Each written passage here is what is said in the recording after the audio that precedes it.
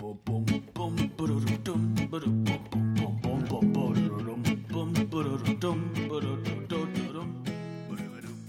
and welcome to another episode of Breaking Mayberry, a show about what happens when people stop being polite and start getting real about boomer television, I guess. You know what's fucking weird? I felt that intro happening in my bones. Like I felt a real world thing moments before, like the way an animal feels a hurricane. You knew that I was coming up with it. You knew that it was inevitably happening. That was so fucking weird. I think it might just be like it's coded into the DNA of our generation that you can just feel when someone's about to say, "When people stop being nice." Like, oh, that was like upsetting, kind of. Like I looked into your soul with it. I think I believe in astrology or something. I don't know what that falls under, but I think I believe it now. Welcome to Breaking Mayberry. I'm one of your hosts. I'm Marty Schneider. I'm the other host. I'm Dan Ludwig. And this is a show about old television, primarily the Andy Griffith Show. And if you've been listening closely lately, you listeners, I feel like we should apologize to you. If you've been listening real close lately, you may notice that Dan and I have been struggling on these intros, these first couple of minutes of episode each time. And that's because nothing happens to us anymore. No. But in the before times, the introduction time was just like us literally being friends. Yeah. Saying like, hey, what happened to you? Hey, here's some weird things that I encountered this week. And nothing happens anymore. No. I can tell you, about my trips to the kitchen and back, and that's about it. But Dan, I've got an intro. A thing actually happened to you? A thing happened. It happened because I did the bad thing and I left the house. Right. But a thing did happen to me weeks ago, and I've been holding on to it for this occasion. Okay, all right. A couple weeks ago, I traveled to Long Island, or I traveled to see my grandmother for Passover. Mm-hmm. My grandmother and my sister are both fully vaccinated, and they wanted to do a Seder together, which was a bad idea for a number of reasons. Number one, the health thing, sure. Mm-hmm. But also, number two, now that my grandmother knows that I can drive the 2.5, 3-ish hours for Passover during a pandemic, mm-hmm. I have no excuse not to do that every year. Do you know how many holidays we Jews have, Dan? It's a lot. You guys just many. pack them in. It's one for every time people have tried to kill us. So anyway, I went up to my grandmother's, but I didn't stay with my grandma. I stayed in a hotel nearby. Mm-hmm. I got a hotel room, and I walked in thinking, this is going to be weird. Like, I've never been in a hotel that's completely empty before. And that was kind of my experience as I was checking in. Basically, the whole lobby was shut down and empty. But then I pull my car around the back, and I walk in the back entrance. And I guess I walked in what was supposed to be the ballroom. Because I walk in and just glitter everywhere.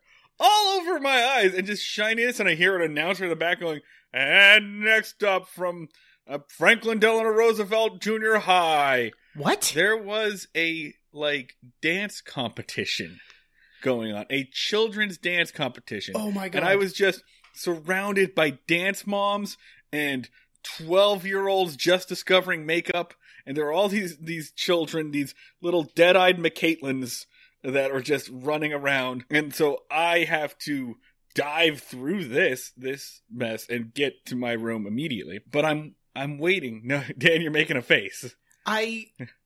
My mind runs over with things. Are you sure this happened and you didn't just basically have some sort of The Shining experience? Oh, we're not done yet. Okay. We're not done yet.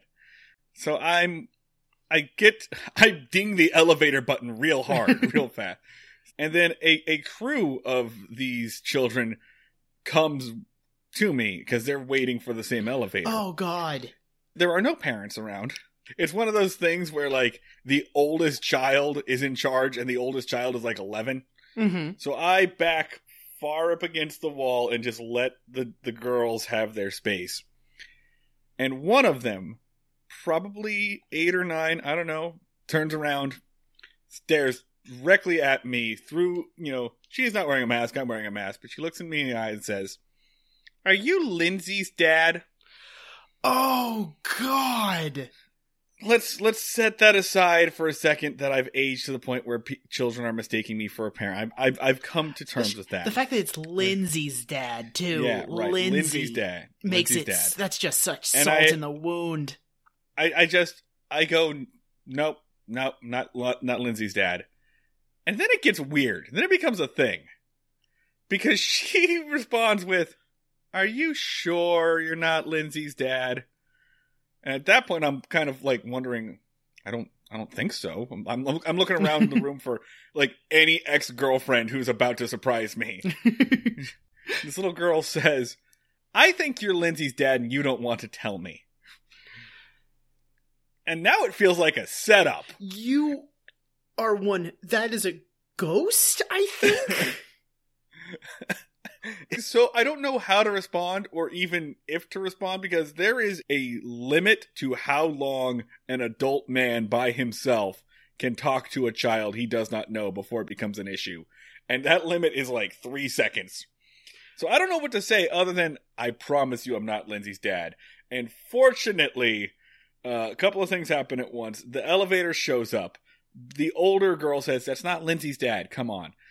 They get in the elevator. I'm sure as hell waiting for the next one. I'm not getting in that elevator. And these girls like take their rolling suitcases into the elevator.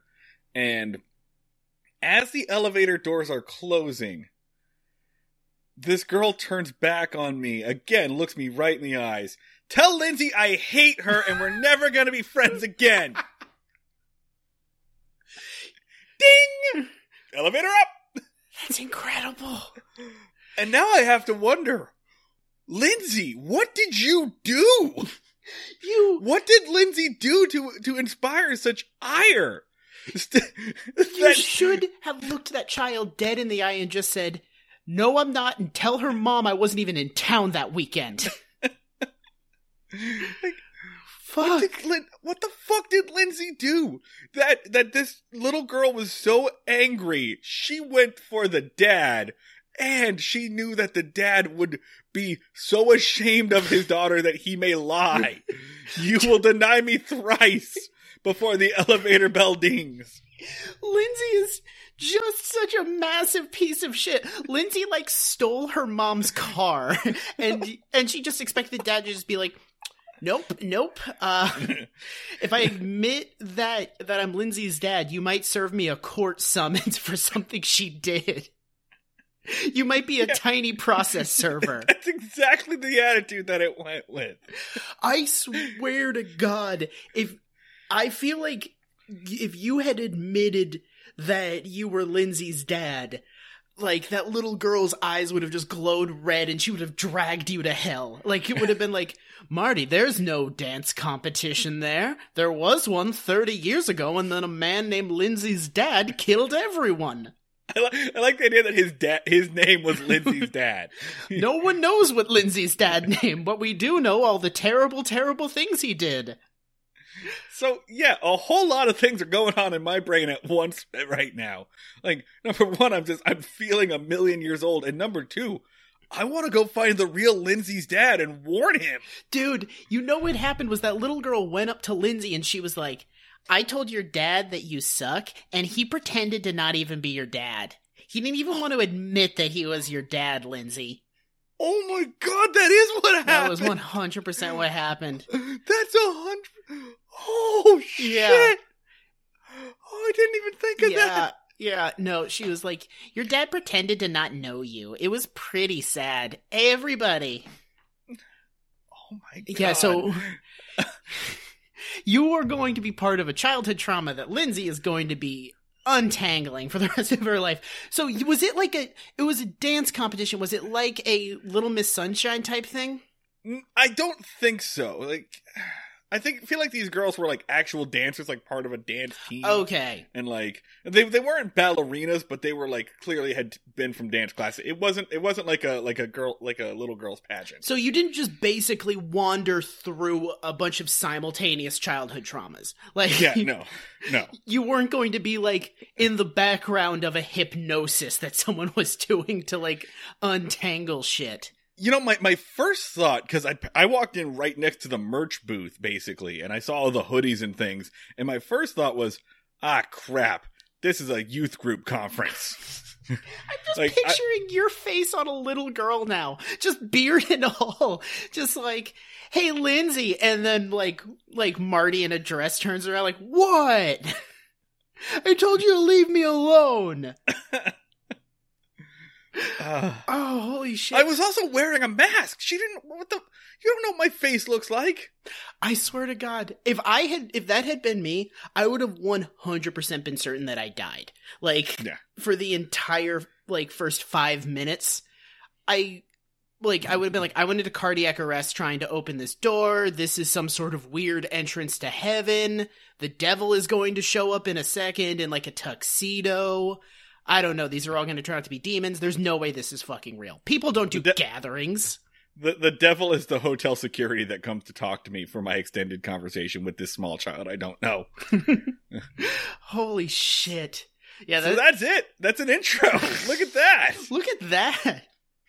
85 episodes and we still can do this, I guess. The only interaction the only thing that fucking happened to me that is vaguely intro is that I tried to hug my first person in a year and was so rusty that I just kind of jumped and slammed my shoulder into his face. Did you do like the full body equivalent of like when one person reaches for a fist bump and the other person reaches for a handshake? Now I'm just kind of doing Run the Jewels. It was, the person was taller than me. So when we went for a hug, I was like, I don't know what to do when this is like advanced hug mechanics. This is like the college of hugs. I'm back down to elementary school. So I was like, do I have to jump? I think you have to jump when the person is taller than you. And so it was just kind of like an awkward, like Shamu style body slam that I did with like arms open. It was very upsetting to just everyone within a 5-mile radius. Have you never made out with someone taller than you? You're not a very tall man. No, I'm not. I don't think not enough to require jumping. But yeah, fucking look at us re-entering society as awkwardly as possible. All right, that's as good a spot as any to talk about today's episodes. There are 2 episodes today, and I think typically we like to do the more interesting episode first. Are we doing the good one first? Yeah, we're going to do the good one first. We got 2 episodes that are very frustrating in very different ways. They're so far apart. Yeah. It's just, they're complete opposites. All right, so we're going to start with Season 4, Episode 7, A Black Day for Mayberry. What? Why is it titled that?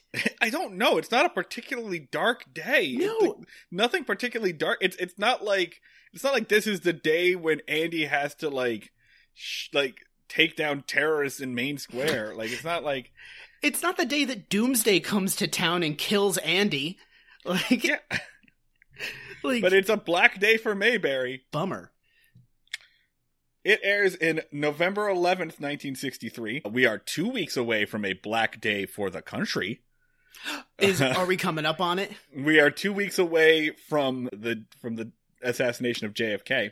What episode is that going to be on? It's going to be like break, but there's one coming up that they actually had to preempt and move it to December for the funeral coverage. Anyway, it's going to be like they try to teach a dog how to skateboard or something. It's called that. It's written by John Whedon. It's a John Whedon episode, directed by Jeffrey Hayden. And here is your 1-sentence summary from Wikipedia. A gold shipment is coming through Mayberry, and Barney accidentally leaks the news, causing a crowd to turn out to welcome the armored car. Little bits of trivia that I guess are notable here is, once again, Ron Howard's dad shows up at the very beginning. Rance Howard appears as... Amazon, made such a big deal of it. Like, there's an armored truck, there's some gold. Also, Rance Howard's in this! And Rance Howard just kind of stands around. He's like, hello, I'm a G-Man. I'm going to be completely silent and still. And, like, Amazon was like, holy shit, buckle up! I didn't read it, but that's also mentioned here in the one sentence summary from Wikipedia. So this opens up with... Is this the Juanita? Yeah, it opens up with Barney on the phone with Juanita, singing the Juanita song. Is that a real song? Is there a real song about that goes like that? No, it's not. If this was a real song that was on the radio, then I would imagine that they were just really out of music. Like, I would imagine there would be a tune or lyrics. We kind of invested all of our music money in Elvis, and everyone's kind of sick of that now. So, Juanita... It literally sounds like the song Scott Pilgrim writes for Ramona. If I was listening to old-timey radio and this came on, I'd be like, no. Put What's New Pussycat back on. I know what I said, but just let's do it again. So he's doing the stupid hair thing, look at himself in the mirror. Two dudes come in. They say, we're looking for the sheriff. Barney says, well, you can, whatever you want to say to the sheriff, you can tell me. And they're like, we'll wait. Yeah. And at this point, I actually had to pause and check that I was watching the correct episode. Because this all feels so much like shit we've seen before. Yeah. It's like, the fact that they don't want to talk to Barney emasculates Barney, and he gets very snippy and, like, tries to pretend like he's the sheriff. Blah, blah, blah. Yeah, we're going to skip through this. Opie also comes in and also hurts Barney's feelings by saying... This one makes no sense. Opie also comes in and is just like, hey, is my dad here? No, I guess I'll wait for my dad and not hang out with you, person who is not my father. Yeah. He's like, I want my dad. And he's like, well, you can tell me. It's like, no, you're not my father. So finally, Andy enters his own show. Yeah. Decides to show up to work. And the two men in suits, the two G-men, are like, could we have a moment alone with you, Sheriff? And so, Don knocks, Barney throws a fit, and they kick Opie and everybody out. There's like a kind of a nice little bit where Opie's like, I want a dime. And Andy's like, can we talk about this later? He's like, I'll just leave if you give me a dime. And he's like, yeah, sure. I'll ask you what it's for later. It's like a nice, cutesy little bit. I like that. That was funny. Then Barney is trying to eavesdrop. He sticks his ear through the mail slot, basically. And then we get another appearance by the Sticky Boy! Yeah, our favorite tiny cowboy wearing jelly sandwich covered fool. Clint Howard. What's his character's name? Leon. Yeah. Which literally every time he comes on screen, it is fun to just go like, what happened? What happened to you? Listeners who don't know what we're talking about, Ron Howard's younger brother, Clint, has a recurring gag, a recurring role on this, where he just wanders in with a cowboy outfit and a peanut butter and jelly sandwich that is just all over his face. They just smear jelly on Clint Howard and then just push him into the frame and then just go like, oh, hey, Leon. And then he just wanders out. It is quite possibly the best recurring bit on the show. The first time I was like, oh my god, what's up with this fucking sticky child? And now I'm like, oh shit. I love this chaos baby. I just want them to do like one thing where they're just like doing a walk and talk past a building and Leon's just stuck to it. I feel like they're just constantly like, someone's like, I think there's like a problem with your carburetor. It's running weird. Let me pop the hood and see what's in there. Leon! Just like stuck in there offering them a sandwich. If this was just a show where a sticky child got into a weird situation, it'd be so much better. Watch that. I would 100% watch an old-timey show where a sticky boy... I don't even remember what he does. He comes in, he looks in the mail slot. You don't wonder what he does. He does the thing. He comes in, he offers someone a sandwich, and then he politely leaves. That's his one move.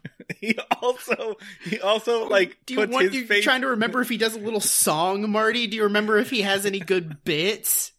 He also puts his face, like, up to the mail slot, like, next, because he's trying to see what Barney's looking at. So he also looks in there. And then Barney looks over to him, and you can just kind of hear just shriek as he peels his face away from just the gravitational pull of Smucker's jelly that is Leon. It's so good. And then Clint Howard wanders off frame and then just promptly gets stuck to a key grip. So anyway, the G-men open the door. They find Barney, like, with his ear against the door, basically. And then they leave, and then Andy immediately tells Barney what was going on. I get, like, that's the only way we can have a plot, but he just, I don't even understand what the point of was keeping the secret, because Andy just tells him immediately. Yeah. Barney doesn't pry it out of him, and he's just like, okay, so here we go. So, based off of, like, the way Barney behaves, they were like, we got this big secret. Oh, wow, your deputy is trying to force his head through a mail slot to listen to us. Abort, abort. We will go literally anywhere else. But they just kind of like, all right, I guess this is fine. You have a dipshit. I guess this is pretty normal back then. No one pays any attention. Like, everyone's aware of the incompetence and no one cares. Yeah. I feel like based off of this, just anytime one of the feds goes out somewhere, they just expect shit like this. They're like, his head's not... Same shit, different day. He doesn't have a bag stuck on his head, so this is pretty good for the rural South right now. There's not a pickle jar stuck on one of his hands. I don't give a shit. So, the big story, the plot of the episode, is that there is a shipment of gold coming through town. An armored truck with a bunch of gold bars worth $7 million is coming through town. And what's that with inflation? Don't make me do this. Yeah, no, fuck it. Right. Who gives a shit? It's like $5 billion or something. It's a shitload of money. All right, fuck it. I'm going to do in today's dollars. This is always the least interesting part of every episode. Oh, God. Yeah, I forgot that you're trying to put this on YouTube, so, like, we can't edit out the boring bullshit that we do. Well, we'll find out. All right, so what year is it? It's 1963? 63, and this is $7. I'm just going to do $7, and we'll just increase that. We'll just add all of those. So that is $26 million, almost $27 million. All right, yeah. An insane amount of money to be transporting through a small town, but sure. Yeah, all right. So they're transporting $27 million worth of stuff, and everyone's like, oh, Barney starts freaking out. Like, this is a big deal. So it's supposed to be just a real simple thing. They're going to come. They're going to stop at the filling station. They're going to get gas. The drivers are going to eat food. And it's Andy and Barney's job to guard the shipment while the drivers are getting food, and then they'll leave. This is actually like a good change of pace because like Barney starts going like, this is a really big deal. And you think Andy's going to be like, now calm down. This is all standard procedure. But he's like, it's a big deal. I'm freaking out. Holy shit. Like, yeah, and Barney's like, this is the most important thing as a career. He's like, it super is. Here's how you know it's a big deal. Andy gets a gun. Yeah. Andy is like, we have to do stuff. We have to walk around town and look at things and make sure that they're not full of thieves. And Barney's like, normally when something like this happens, he's like, we'll roll around town. I'll check in and, we'll be cool. And he's like, oh my God, I'm hyperventilating.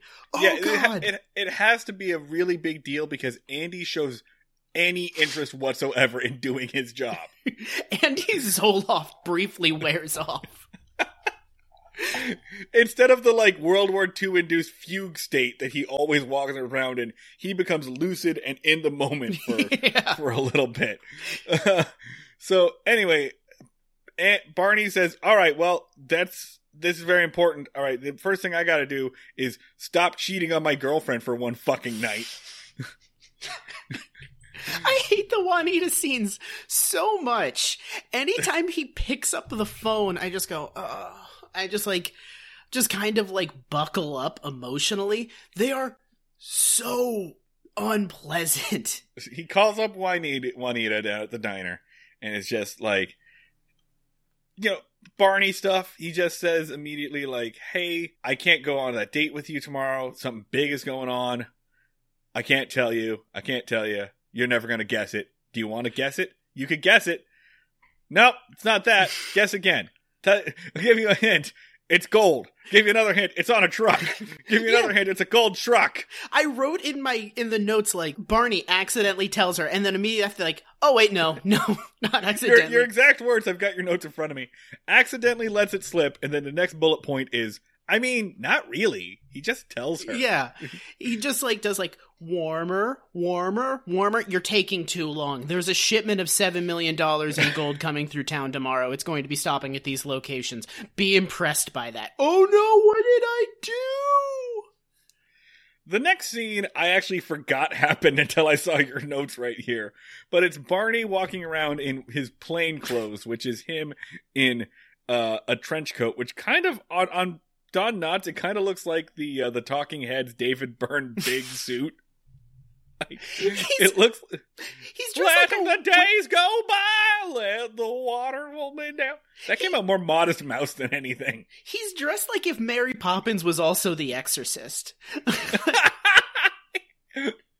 It's so bad. It is actually. I will say, Don Knotts, all of this entire episode, on point. Don Knotts is very funny in this episode. He's crushing it. This scene is just basically them like, Don Knotts, vamp. And he's like, I'm in it today. I just finished filming Incredible Mr. Limpet or something. I'm full of energy. This scene is Barney, like, scoping around the premises to see if there are any suspicious characters who might get involved in the gold shipment or whatever. Yeah. He goes to the hotel to basically harass old man Asa. He goes to an empty hotel and just yells at an old man. It's so good.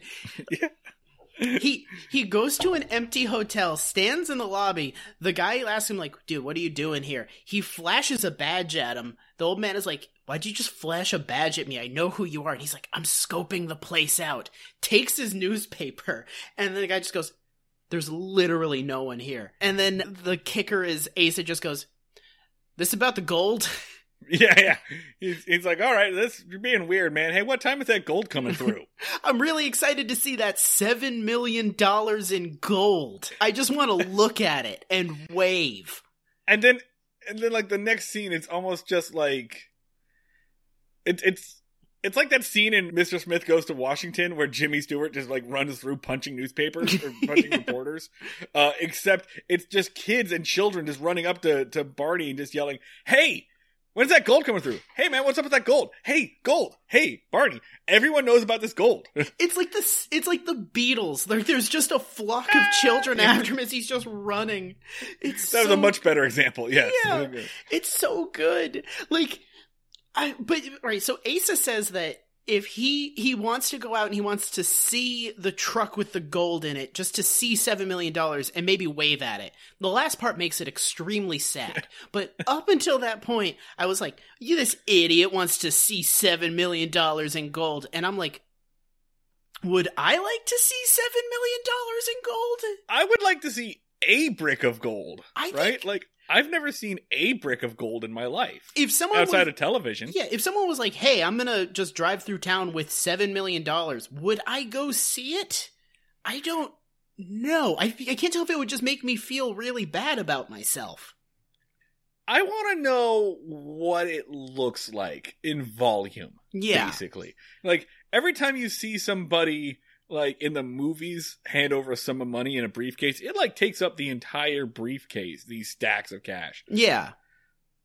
But mathematically, I want to know what the surface area actually would be of $1 million. And I'm sure that we could probably calculate this on a more interesting or maybe less interesting show. Thought out. I don't know. Yeah, if we had done any planning whatsoever. And also the fact that it's gold is interesting, I guess. I don't know. I couldn't tell if that was like an extremely sad... Definitely saying I want to wave at the money just filled me with deep in my heart sadness. Because I'm like, I do actually know people that would like to wave at the money. And be like, hi money, I love you. one day I'm going to maybe meet you. No, I won't. But this is the highlight of my month. Like, that hurt me. Hearing a man say, I would like to wave at the big money.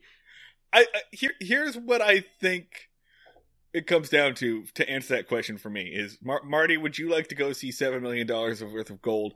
And the answer is, I mean, if I'm going to town anyway. Yeah. If someone was like, hey, you want to see some money? I'd be like, do I have to get in a car? But like, do we have any groceries that I gotta pick up? Like, is there? If it's on the way, I'll stop and see $7 million. It's like the Liberty Bell. Yeah. Which, why does anyone go to that, you fucking idiots? There's so much better things to do when you visit this place. It's just a shitty broken bell. We've had historians on this show yell at us about that, and you know what? My opinion has not changed. Yeah, no, I smiled and nodded during that opinion, but I didn't actually move. So, okay, so the entire town now knows that there is a truck of gold coming through town, and I'm gonna, just to get ahead of it, no one tries to steal the gold. Which, yeah, let's be very clear here. Nothing interesting happens with the gold. Which, my reaction to that was more like, really? No one's gonna try any shit? Nobody? Like, I feel like if I lived in that town, I'd be like, we're out in the middle of nowhere. We're not supposed to know that this gold is here. Literally everyone has guns. This is my shot. I'd be like, I'm gonna die in this town. I'm 65. It's the 60s, so I don't know what that translates to in terms of life expectancy, but it's probably not that good. Not great. I have a bunch of guns because it's the South. I never got that tetanus shot from season 2, so, like, and there's barbed wire everywhere. Yeah, like, so my odds aren't great. I could probably, I feel like I'm feeling lucky. Like, no one felt froggy that day. Like, yeah, no one felt like taking a jump. That's bullshit. You know why? Because Floyd's not there. Oh, Floyd would have gone for it. Floyd would have gone for it. Floyd would have grabbed the bag and run as far as he could go, until he could see daylight, and then just go down in a hail of bullets. This was honestly, Floyd's been preparing for this because he could have tried to just jump in that truck and drive, and if he got caught, he'd be like, Andy, I'm sorry, I thought it was a horse. I don't know. I have a Ford. You know that I only have a 30% understanding of what's going on at any given moment. Are you telling me that's not filled with delicious ice cream? Whoa, I thought this was the ice cream truck that I was stealing. Where am I? Oh, would you like a haircut? And they'd be like, it's just Floyd. And he'd be like, all right. Nailed it. Paid off. I've been nursing this for so long. Anyway, all right. So it's the next day. Andy pulls up into the jail, and he's being like, Barney is being very evasive about things. And he's like, yeah, this is a real big important moment for us. And Barney's like, we're gonna fuck it up. Yeah. We're gonna blow it. Like, it's so bad that Barney actually admitted that he had failed something. That's how bad he's fucked up. But I do like his efforts to be like, listen, I want to lower your expectations for how good this is gonna go preemptively. I want to try to, let's sit here and think about all the ways that this could go bad, and how that wouldn't really be that bad if everything went to shit. Like, wouldn't it be fine? Why don't you reassure me that everything's gonna be okay? Yeah. It's like the equivalent of like, well, before I tell you what you did, you have to promise not to get mad. So, obviously Andy does get very mad. Oh yeah. So. Oh yeah, because Barney doesn't tell him. They go to the gas station, and Gomer says that he knows, and Barney's answer is, "Well, I had to tell Gomer. He's a deputy."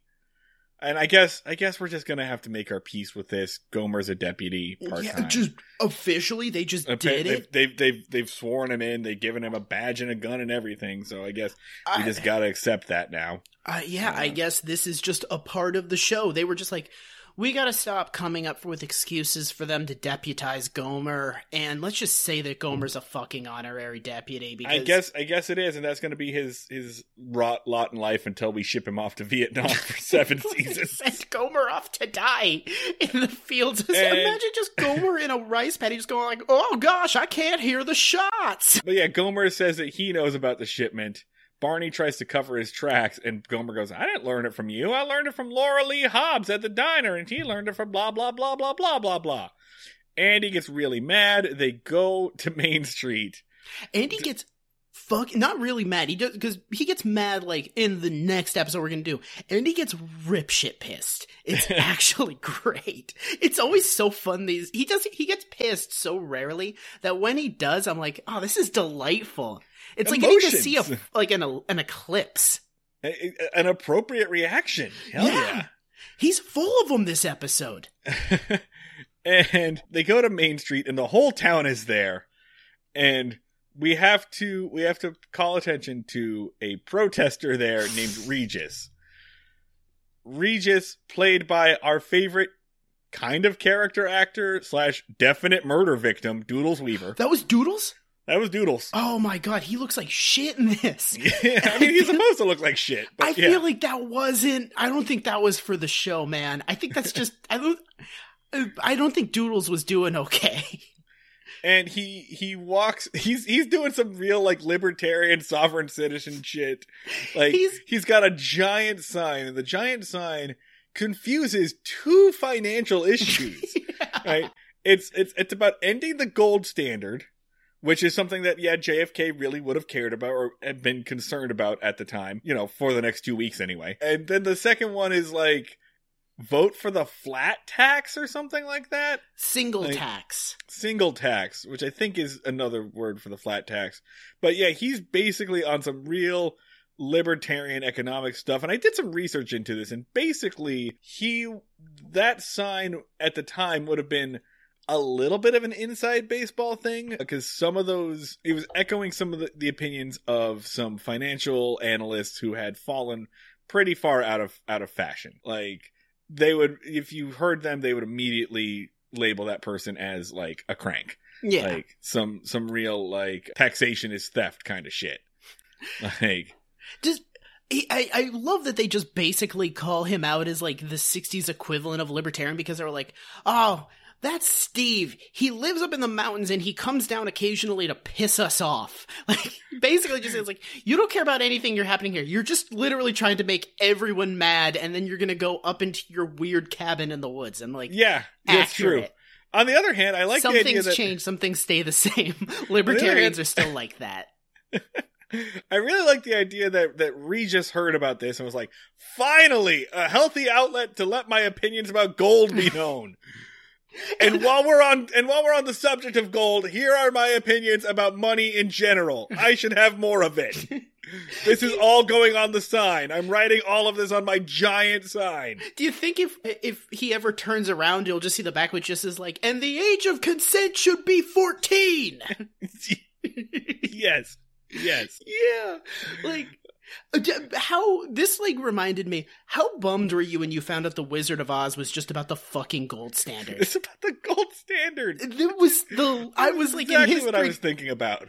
I was in history class and I was just like, you just ruined Wizard of Oz for me. That makes like you explained what historical figure every character is. You just killed the Cowardly Lion for me. It's a factoid that is only remembered by the least interesting of people.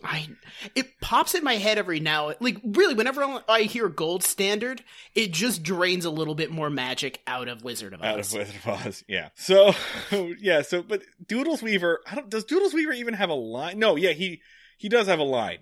He calls them all like worshippers of Mammon. Yeah, that's the best line. It's like heathens, worshippers of Mammon, and they're like, get the fuck out of here. And he's like, all right, I'm gonna, but someone's got to hold my sign. Exactly. Yeah, he for being like a street preacher, basically, he sure does just leave with the slightest bit of pressure. Like all libertarians. They hold up to absolutely no belligerence whatsoever. If you just loudly ask them to leave, they will. We've got a year's worth of evidence that proves otherwise, man. That's true. They have been emboldened. If we had recorded this eepisode in 2015, maybe I'd agree with you, but yeah, maybe one day the libertarians will be afraid of us again. But worshippers of Mammon is the best line in all of Andy Griffith's show. Worshippers of Mammon! Worshippers of Mammon! Is he a fucking libertarian? Is he a communist? He might be a communist. Like, what is his... It really seems like he's just mad at the idea of money in general. But I think that was, like, I don't think he's supposed to have a coherent ideology. I think much like libertarians. I think his stance can be boiled down to money is too complicated and it makes me mad. Money should be less confusing. I don't understand how money works and I hate it. So, I can get behind that. Yeah. I also feel that way, Doodles. Everything should only be $1 bills. You should just have as many of those and that's your money. So yeah, he calls them all worshippers of Mammon. Best line. And then they say, "Fuck off, dude."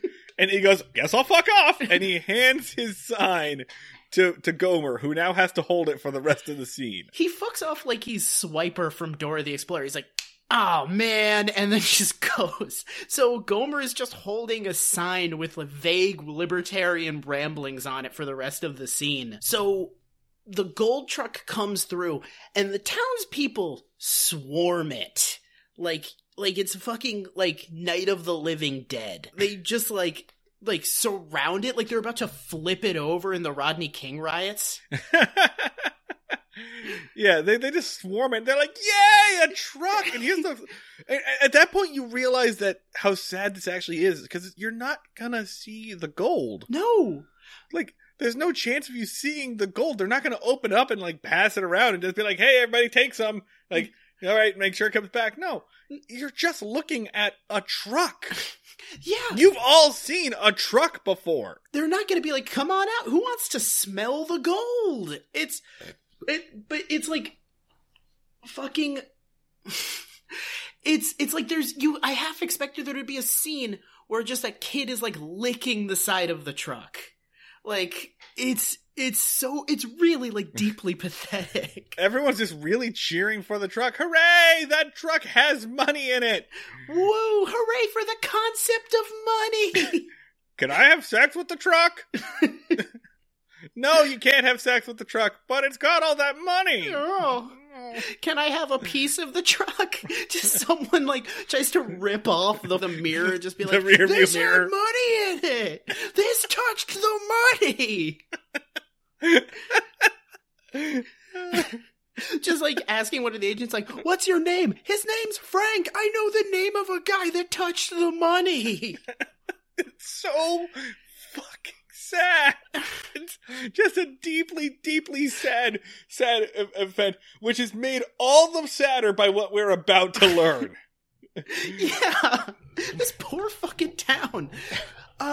So Andy yells at them all to disperse, and then Andy fucks up here because he basically tells everybody the exact location and plan of the money. Yeah. He's like, "Okay, everybody leave, but here you go. I'm going to give you all the exact destination of this money."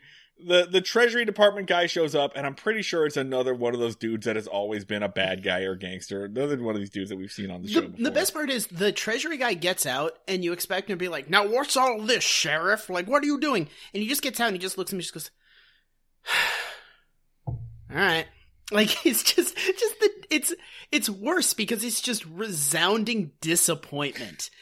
Like, It's like the sound of your dad when it's like, "I've just given up on you. I'm not even going to bother yelling at you." And I just looked it up. Yeah, it was Ken Lynch, who we've seen before in Manhunt and in Jailbreak.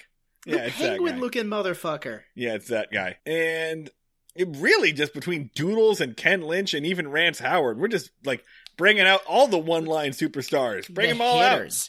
Yeah. So they pull up to the filling station. They gave Gomer a gun again. He just has one. There wasn't even a conversation like, I guess we got to give Gomer a gun. They're like, all right, this is normal now. And just hand him a double barrel. So there's one thing they have to do. The only thing they have to do is one guy's going to get out of the back of the truck and Barney's going to take his place and Barney's going to get in the back of the truck.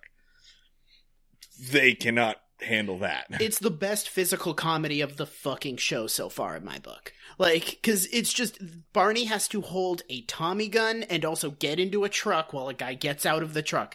So just dropping Tommy gun, they try to like push him into it. He falls over again. The bewildered look in his eye as it's happening is fantastic. By the time he goes in, he's holding the Tommy gun like a baby. It's fantastic. This all happens in about 4 seconds too. It's so good. It's good. It's good. It's genuinely funny. And the other thing that happens, and I'm sad this didn't come through or didn't come up later, is Gomer has the gas nozzle and he's trying to fill it up, but then he says, where's the gas tank on these trucks? And he sees an open flap, which I guess is it's the gun hole. It's where people they put the gun out.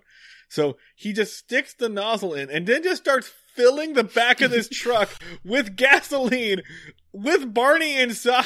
I was like, they're going to blow up the gold truck. This is going to be an all-time episode. I know. I know. We're like, okay, you've just filled a gas tank or a truck with gasoline. It has to explode, right? Right? It's gonna. The truck does not explode. Yeah, no. I was like, this is gonna break the Andy meter permanently. We're gonna have to just fucking retire it because they're about to blow up a fucking truck. Like, game changer. Game's been changed. No. In fact, after this, they don't mention the gas anymore. They also don't mention the fact that fucking Barney's just sitting there in that truck marinating in gasoline fumes. Like, I'm surprised. He's so flammable right now. I'm surprised that there wasn't a scene where the cop is getting into the back of the truck. He's like, why does it smell like gasoline and piss in here? Like, just a line would have been fantastic. It never gets mentioned again. So Barney is in the back of the truck. Andy is just like milling about. And as he's in the back of the truck, Barney is like, I'm going to see this gold. So he like opens up a box, discovers that all the gold boxes are full of sand, starts to wig out, understandably, because he's like, he comes to the assumption that the whole thing is a fake. Like what usually happens on the Andy Griffith Show, the cops are actually criminals in disguise or some shit. There's been a scheme, they've been hoodwinked, and they're gonna save the day. So the cops come out, and Barney tries to like jump out of the van screaming, the gold's gone. We've been robbed. And they just like fucking shove him back in, close the door and say, we'll let him off at the next town. And then just like frantically drive away. Again, fucking good scene. Great. And then we get a car chase. Like a solid car chase? I don't know if it's a solid car chase because like, I don't think they'd realized yet that a car chase has to be more than just cars driving after each other. They pretty much just drive in a straight line and one drives faster than the other. They drive cars down a road, but they play car chase music behind it. So it kind of works at tricking my brain into thinking that there was a car chase happening. But yeah, the car drives off, Andy comes out, Gomer's like, they took Barney, and they just hop into a cop car and go. Andy, like, heads them off and blocks the road and gets out with a gun drawn and is just like, you got my deputy, you got some splaining to do. Yeah, like, straight up, it was very weird seeing Andy with pull a gun on someone. And then they let Barney out, and Barney and Gomer just have their rifles pointed directly at each other's faces. They're just standing, having a conversation with just looking down each other's barrels. Just absurdly. And I think only Don Knotts realized what was happening because he does take Gomer's gun and kind of puts it down. But it was very clearly accidental. Proving that not only can these characters not be trusted with guns, these actors should not be given guns. Actually, that's actually more true. I'm going to say this. The Treasury agents rule because there is a bunch of wild-eyed bumpkins waving Tommy guns and shotguns and pistols in their face, and they just like let him out and then just walk away. Yeah, they just leave. They don't care about any of this. At a brisk but reasonable pace, walk into the car, start the car, back up a little bit, and drive around the cop car. It's so ice cold. It rules. Like, they don't, like, edge away while looking, and it's just like, well, I'm done with this, and then leave. And then Andy explains to Barney that no, those two were not crooked. They were still from the Treasury Department. That truck was a decoy truck.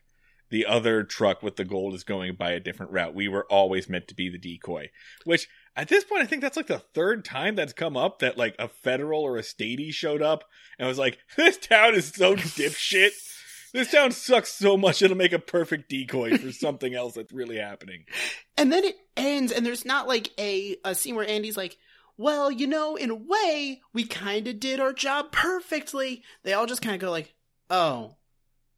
Cut to black. They just like kind of sit in like mutual disappointment and failure. They're like, we did bad at a job that wasn't even real. Like, they all just have to come to terms with that in their life in a different way. We failed at a thing that you really can't actually fail at. So, cut to black. There is a stinger, but it's not even worth talking about, I think. Well, it's kind of fucking good, because it's Andy, like, tells him, like, oh, actually, the real truck is going through Raleigh, and then Barney immediately gets on the phone with Waddy, and he just goes, the real truck's going through Raleigh. Cut to black. All in all, fucking Andy meter? 10, man. It's a good fucking episode. I don't know if I'm gonna call it a 10. Like, I would give it an 8. Oh! Like, I forgot. The best thing was while they're at the filling station, Andy just goes like, fuck, there's more tourists, and just walks over as a bunch of like wide-eyed, like, dipshit Maybarians are just like walking up like fucking zombies, just like, ah! I want to suck on the hair of a person that's touched the gold. Ooh! And he says, like, get out of here, like they're fucking wild geese. Barney meter, like, nothing really upsetting happens in this episode, like, other than the deep, deep sadness of capitalism that is rotting these people. Actually, no, it's sad. I think we don't normally do Barney meter on palpable human sadness, but I think we can make an exception here and put it at like a 6. It made me feel very sad in my heart to see this many people want to smell the money. Oh. Just parents holding up their children and just being like, look, little Jeffrey, this is going to be one of your top 10 memories for the rest of your life, is the time you saw a thing with money in it. Someday you also can be money. Someday, maybe, you'll be allowed inside the car with the money that's not yours. Wouldn't that be grand? Maybe they'll let you look in the front window where there's no money. Oh, God. So that's that episode. I'm going to roll right along to the next episode, or the previous episode, which was Season 4, Episode 6, Gomer the House Guest, which airs November 4th, 1963, written by Jim Fritzl and Everett Greenbaum, directed by Earl Bellamy. This episode sucks ass. Hey, remember that scene in Dumb and Dumber where they're in the van and they're just annoying the shit out of the guy, and they're like doing like, do you want to hear the most annoying sound in the whole world? What if that was 22 fucking minutes? What if you did an entire episode that was just someone going like, I'm not touching you. I'm not touching you. I'm not touching you. What if that... The one sentence, actually 2-sentence summary from Wikipedia. Gomer is fired from Wally's filling station and moves in with the Taylors. Customers then come by the house at all hours to have their cars looked at. So this is an episode that requires so many people to make batshit stupid decisions that are beyond the bounds of like the social contract. Just absolutely humanly incomprehensible.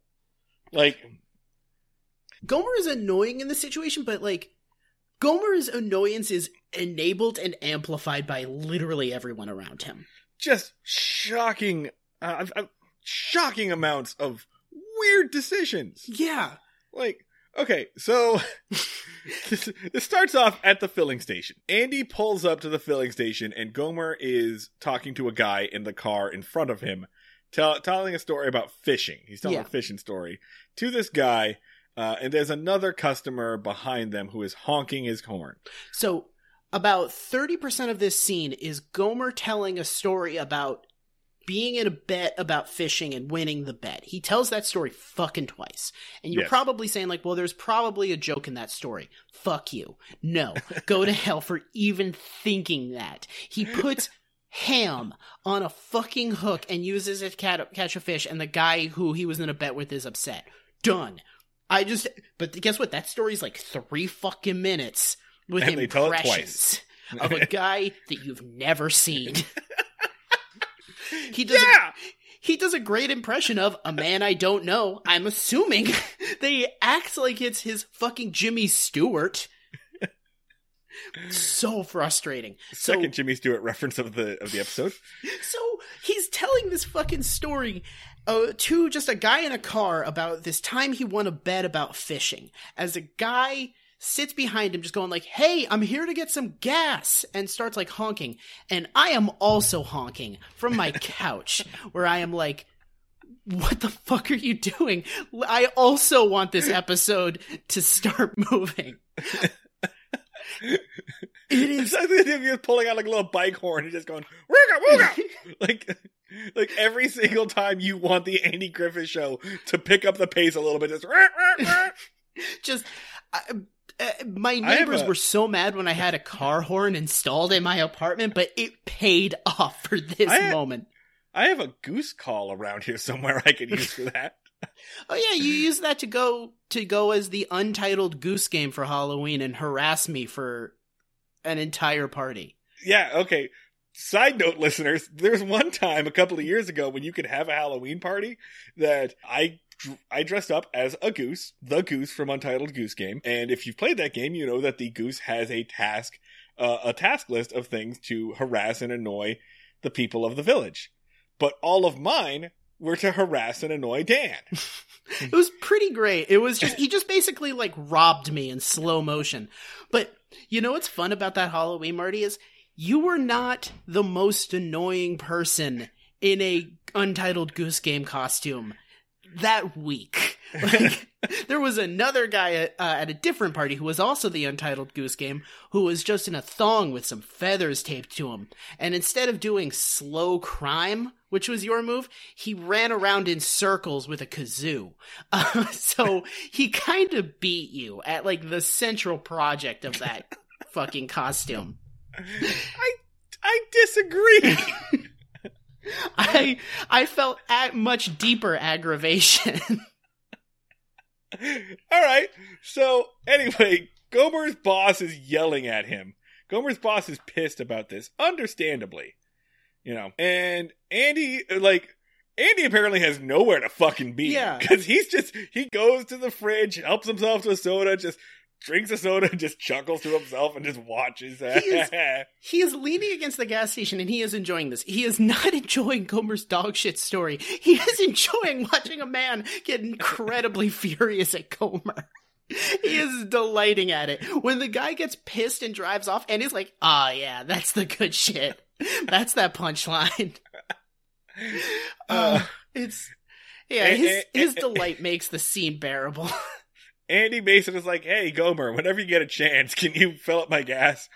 It's not like I'm on the taxpayer's dime or anything. It's not like I have anywhere to be. Which, okay, Gomer, the guy says like, hey, Gomer, can you fill up my tank? And he's like, I'll get to it. And the boss is like, yo, that guy's waiting. You need to get him his gas. He's like, I only got 2 hands. Like, he's actually a prick about it. That's the other thing, right? Is like, if you're going to make a character annoying, you have to make him, like, oblivious. Yeah. In order for it to be likable. Like, Gomer's being a fucking prick. Yeah. And it's very weird, kind of the next scene where, and it's I don't even think the show realizes what it's doing, but Andy gives Opie his allowance, right? Mm-hmm. And he basically is just like, hey, Opie, here's your quarter for the week. You deserve it. I didn't have to remind you once to do your chores. Opie's like, yeah, well, that's because I wrote it on my arm. And his arm has I don't know, smudged writing that's like, garbage, clean out the dishes, ash, whatever. And then he leaves.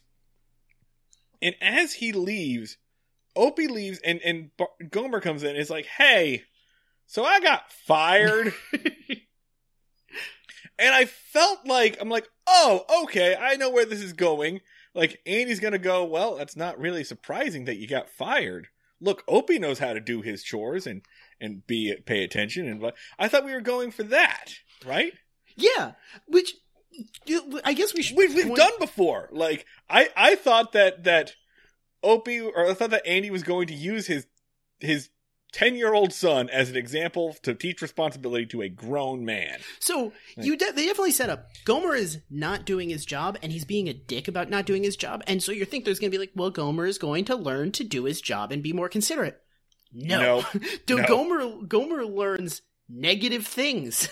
Gomer learns to be bad in ways he didn't know.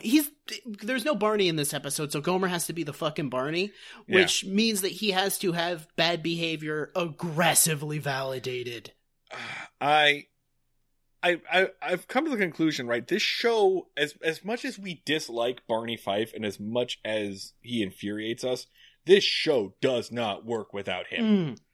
Especially not when you try to assign his characteristics to someone else. Like, there has to be a fucking asshole in the Andy Griffith Show. There just has to be one fucking asshole, because otherwise, like, his spirit gets diffused all over the land.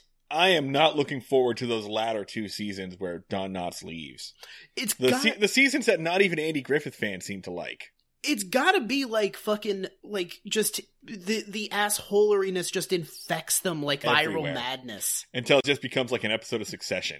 Like, it's like everyone is terrible. It's like Ghostbusters 2, where there's that goo under New York that's just making everyone a prick, except the goo is just like Don Knotts' face. So Gomer comes in and he's like, hey, I got fired. Also, I lived at my job. So can I stay in a cell? Just a really terrible fucking arrangement for Gomer. And again, like, in Andy Griffith terms, everyone knows that Gomer is simple. Yeah. Right. So no one seems to have a problem with Wally apparently keeping a slave. Yeah. Essentially. Which, like, well, okay. An indentured servant who relies on him for room and board, probably in exchange for what I can assume is not a living wage? No. Okay. And he describes his accommodations. He's like, I got a crate and a stove. I think it's pretty cool. It's like, he's keeping you in a fucking closet. Yeah. But yeah, adding to the dimensions of horror, you have the character who is simple, intellectually disabled, neurodivergent, and this guy is like, all right, so you rely on me for money and housing. I'm taking both away simultaneously. Bye. Goodbye. Enjoy sleeping on the streets, guy we all understand is disabled. Like, I'm leaving you more or less to die. You're someone else's problem. Hope you make it to a different building in time. You have no money because I probably have been paying you, like, the equivalent of nickels I find in the couch. And I for sure take, like, everything you break out of your salary. 100%. So fucking nightmarish. If you think about this premise for a fucking minute, I'm no longer really mad at Gomer because he shouldn't have had to work in that situation anyway. Anyway, as we all know what is going to happen, Andy says, okay, come to our house. You can stay with us in the guest room until you get something working out. Well, all right, Gomer asks, I do want to, like, hit this beat hard. Gomer asks to sleep in the jail cell, which is like an apartment. They basically have an apartment building. Andy reasonably says, no, you will come stay in our very nice house. Nothing in this scene is amiss, but I do want to, like, make a note of it as everything else in this episode happens. Gomer did not ask to stay with them. No. That should be cleared. Gomer has to basically use what is the equivalent of the town's public hotel. Yeah. So back at the house, they're all sitting around watching TV, and I couldn't help but note how weird it was to see these characters watch television. Yeah. People have talked about television. Television have been mentioned before, but anything that reminds you that it is in fact 1963 Mm-hmm. felt so weird and out of place. And it felt so strange to watch them. And they're watching what is very clearly a parody of Lassie. Yeah. Yeah. And they're watching something that I recognize. And I was just like, what are you doing? This entire family should be watching or like tuned around a transistor radio waiting for Hubert Herver's fireside chats to come on. They should just be doing what they always do, which is sitting around hoping that someone has a neat talent that they haven't told them about yet. Yeah! What the hell? These people have TV. What are they doing? Why have they been just sitting around watching Opie play ball in a cup? Like, what the fuck? So it's so weird to see them watch TV, but the gag is basically, number one, Gomer is repeating to everybody what is happening on the show, on the TV, and then he starts telling stories about his own life, and he's just being annoying for it. So, again, in a good show, what would happen now is Gomer's story would be funny. It would interrupt the scene, but it would be a story that I would enjoy hearing because it would either be like outrageous or really dumb or have a punchline. He just tells a fucking story about a time he did a thing. Like, it's he tells a kind there is a joke to it. They're watching Lassie and he's talking about a dog who did nothing to help him when a house was on fire. Yeah. There is a joke. I do not remember it. Just that scene happened and just white noise went in my head. And I was like, I would also like to hear the fake TV show. The gag is Gomer is talking about a dog that he has once. And he said, this dog was real dumb. This dog was so dumb. One night we were all asleep and the house was on fire. And this dog... that was actually a good story. Yeah, this dog suddenly like smelled the smoke and it woke up. And boy, you know what that dog did? I'll tell you what that dog did. The dog went straight to the neighbor's house and sat there until the fire was out. That's actually a good story. Man, I just hate Jim Neighbors' fucking delivery. That Yeah. might be what it is. I zone out whenever he fucking talks. So anyway, everyone's annoyed by this, but they're like, okay, well, it's time to go to bed now. Gomer asks if he can help with chores or something and to repay. And Andy says, all right, you don't have to do that, but it'll make you feel better. And the next 10 minutes are dedicated to tomfoolery. Antics. It's like 11 o'clock at night and Gomer's outside sawing something. He's like, did he say he was going to fix the door or something? Yeah.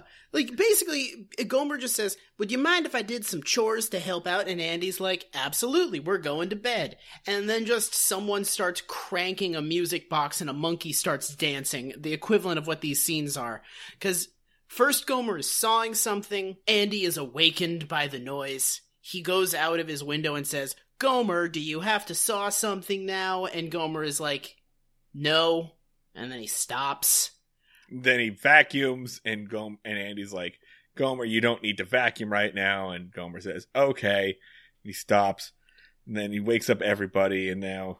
And then Andy is like, all right, you need to go to bed. I don't care if you're not tired, you are going to bed. And I do like this, that the third time when Gomer wakes him up with his loud gargling and singing, Andy just starts smoking in bed. He just lights a cigarette and just starts smoking. And just like, every time... This is the only way I can relax. Every time Gomer, stops making noise for a sec, he starts to put the cigarette out, and then Gomer starts singing or some shit, and he just, starts smoking again. It's great. It's the one bright spot of just watching Andy Griffith stress smoke. The next day at the jail, Andy's falling asleep at his desk, and Gomer bursts in. And Andy tries to politely be like, okay, well, listen, I didn't get much sleep last night because of you. Yeah. He very politely explains it. Gomer actually gets real remorseful. Yeah. Actually he shows genuine remorse and says that he's going to do better. And then he just sits there, and Andy asks if he's had any luck trying to find a job, and they do a joke that is, they're advertising for an experienced butcher, and Andy goes, do you know how to cut meat? And he's like, do you think they're going to ask that at the interview? And I can't tell if that was a bad joke or if I was just cranky at that point. I felt like it was just just throwing itself a softball. It's an okay joke. It's not... Yeah. I think by that point I was just in a bad mood and I was like, all jokes after this suck.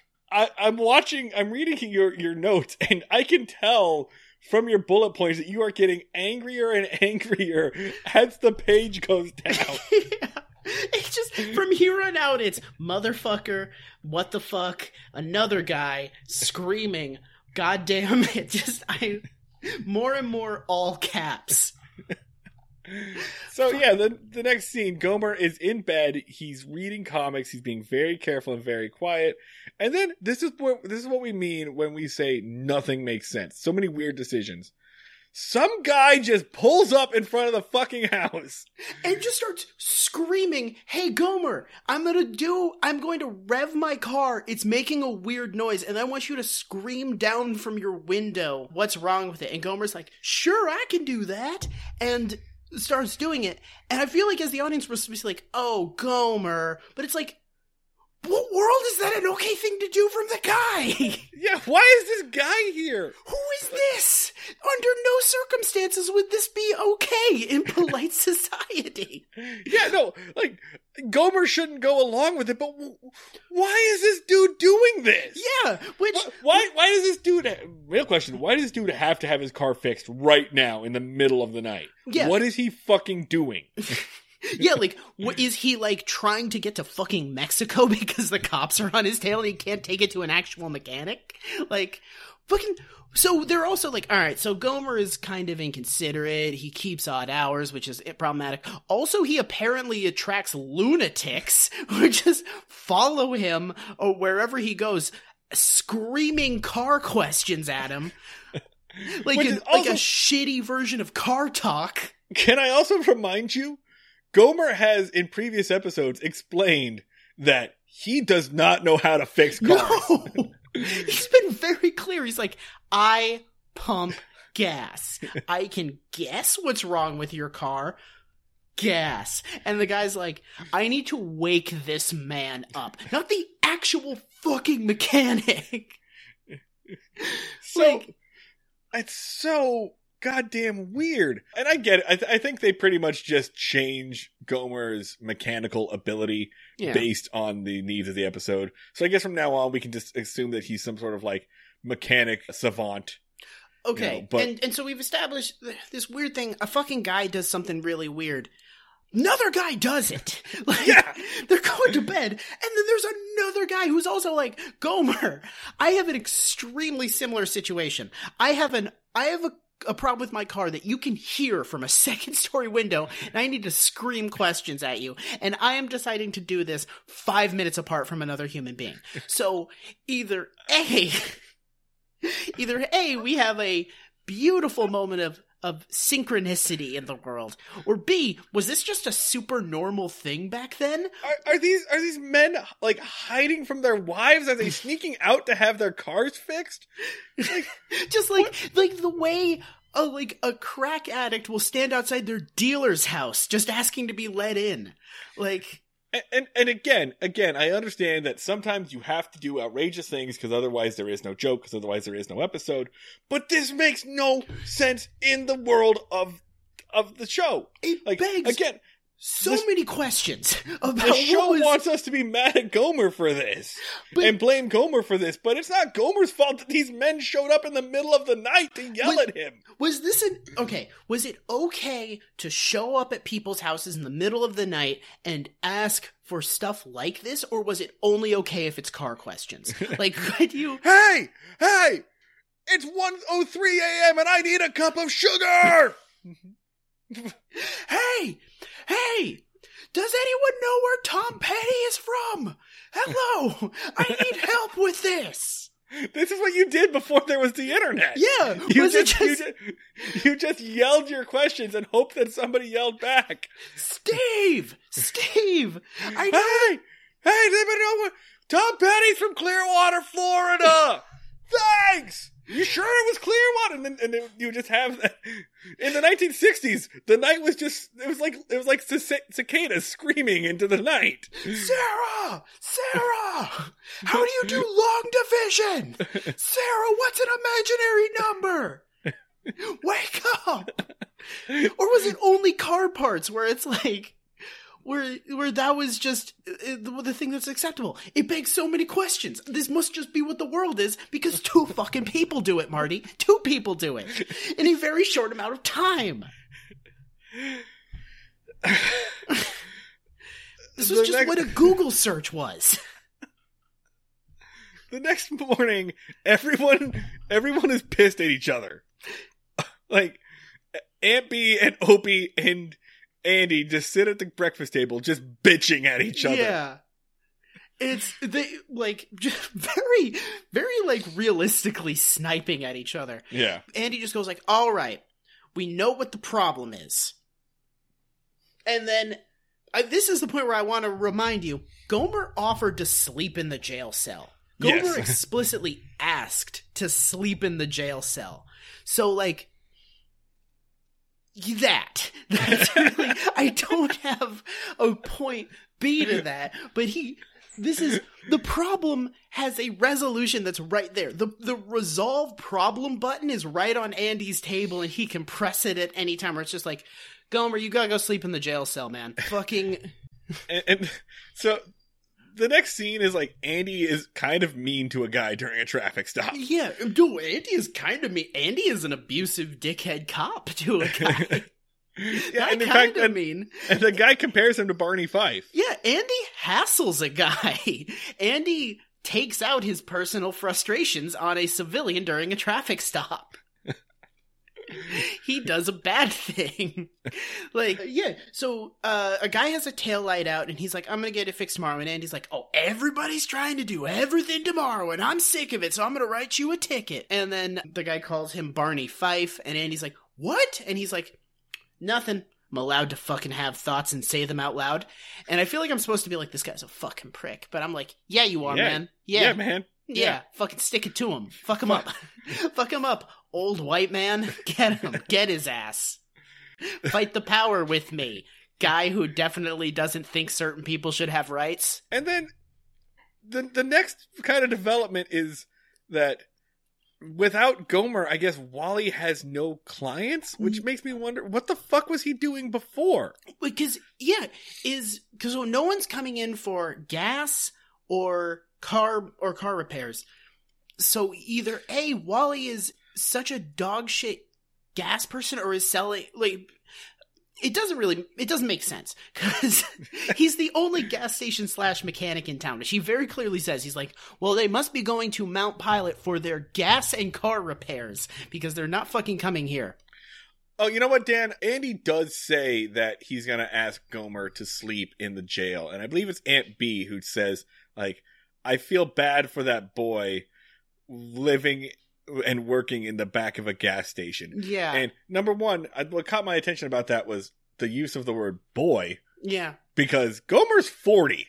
The conclusion of this, again, it's not that they learn to compromise. It's not that Gomer, like, changes his behavior or that anyone says, why are you fucking coming to my house in the middle of the night? Basically, Wally's just like, apparently Gomer is the only reason anyone came here, which doesn't make any sense because he's never been shown to be a competent mechanic before. But when Andy gets home and there's a line of cars at his house, did everybody's car fail at the same time? Maybe it was like back then in the 1960s / 30s, your car was just constantly melting. So you had to take it to the mechanic like every 35 seconds. Be like, well, I drove 8 miles, time to get my entire transmission replaced.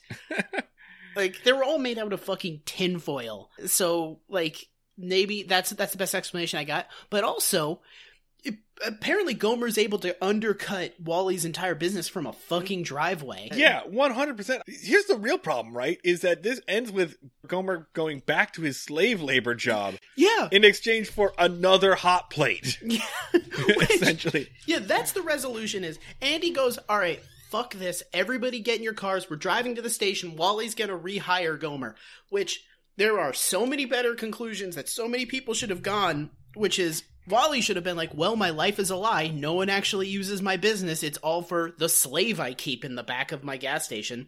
Someone should have gone like, hey, Gomer, maybe you should open a competing business because apparently you're a fucking savant at this. Like, yeah. Or maybe no one's cars are actually malfunctioning. They just want to hear shitty stories about fucking fishing. I think that's what they were hinting at. But Yeah. if that's because, like, at one point, Andy's like, hey, check it out. There's your entire business right there. And people just hanging out with Gomer giggling. But if that's really the case, then how did Wally have business in the first place? Were these people showing up and paying mechanics rates to have their perfectly functioning cars worked on in order to hear Gomer Pyle talk about catching a fish with a ham? You can just show up. He'll do it, regardless of whether or not there's a car to be done, to be worked on. He also will very clearly do it without pay. Yeah, Like, he'll come to your house like a fucking birthday clown and tell you about the time that his aunt had a sore leg. Like, he doesn't care. it's very morally wrong to do this, but you could. Yeah. So, Gomer, Andy should have just like nudged Gomer, just be like, hey man, you own him. This is your business now. Make him sleep in the back room. You have his house and also his family. But it's this weird fucking thing. Like, well, no, Wally owns capital. Mm-hmm. Like, Gomer, go back and serve your superior, your social superior, the man who had the capital to purchase a piece of land. Commentary. Half-remembered DSA talking points that Marty was digging up as he goes. I mean, I'm not wrong. No, you're not wrong. We both read Marx approximately 8 to 10 years ago. We know what we're talking about. I currently have the best of Marx sitting on my Kindle. I checked it out from the digital library this month, and eventually I might read it. I'm some of the way through People's History. Brag. Not a lot of it. We have to delete that because I have lied to a lot of people about having read that book. Everyone has. It's fine. So, yeah. So many gags on this show are just us saying that we don't read. I'm borderline illiterate at this point, and writing is my job. Oh, God. So yeah, Gomer is negotiated up from, like, just literally a second hot plate. Not more pay that he could use to maybe get his own apartment. He just, like, as he specifically says, like, it's a fucking broom closet that he's in. Like, he's basically Harry Potter. Yeah. Oh, you want to know, like, another frustrating aspect of this I remembered? Gomer's got a brother who has a house. His name is Goober. It's his cousin, yeah. His cousin Goober. He has a brother he could have just gone to. I always assumed he was just living with his fucking cousin.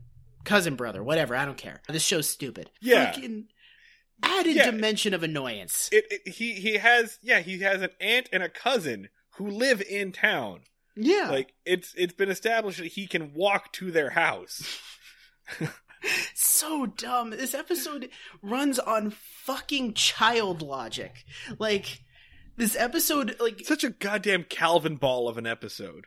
And then the fucking, like, Gomer is telling his shitty story, and the kicker is, Andy is trying to sleep on his couch, and Gomer jumps in and wakes him up.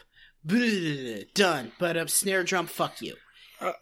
This episode felt like they were writing the script in between takes. Yeah. It felt like we were watching them try to figure out what Gomer was in real time. And I almost appreciate that, because at least they were taking effort to figure out what his deal is. Because remember, the character that he showed up to replace, Floyd, his deal was amorphous. He was just the final monster from Akira. He was just a blob of story nonsense that was constantly growing and expanding. He was every possible character simultaneously writhing in agony on the floor. But you know what it made me fucking think of is like, whenever they're like, oh, due to political correctness, you can't do good humor these days. And this proves it extremely wrong, because these guys were doing a character with a mental disability on television when it is the least politically correct about it. Like, when there is no restrictions whatsoever, and it sucks. And they don't have dick. They could have done anything with this. No one even knew that this was a thing you could get mad about back then. And they have jack shit. They've done nothing with it. Yeah, like, oh, we took the guardrails off. Oh, buckle up, kids. Well, I don't know when appropriate time to vacuum is. Oh, shit! Blazing Saddles! What? Oh, can you handle that? Millennials, you snowflakes? Oh! Buckle up! This sucks shit! There's more coming. I got a story about a fish. Whoa! It's such garbage! These people suck. So much ass. Fuck every generation before ours. You all suck. Dumbass shit. Fucking Jesus Christ. I am so mad about this. I can't wait. Send Gomer to Vietnam, please. How much longer before you do a terrible, terrible thing and send this boy to die in a foreign country? Why do they keep being convinced that they need a third guy? Like, they really want that, like, Mickey Donald Goofy aesthetic that I called attention to last time. Like, they're always like, we have Andy, we have Barney, and then the wild card. No, Barney's the wild card. You already have a dumb guy. Like, it works fine. I mean, it kind of works with Floyd, because with Barney, they have a dumb jerk, but they don't have a dangerous pervert. So, like, they don't have someone that's, like, rubbing their dick on the coffee table the entire conversation. So, like, that's right. That's the niche that Floyd fills. It's like that thing. This was my hole. This was made for me. It's Joseph Campbell. You need the hero, you need the fool, and you need the depraved furniture pervert. They had a real ego, super ego, id thing going on, and Floyd was pure fucking id.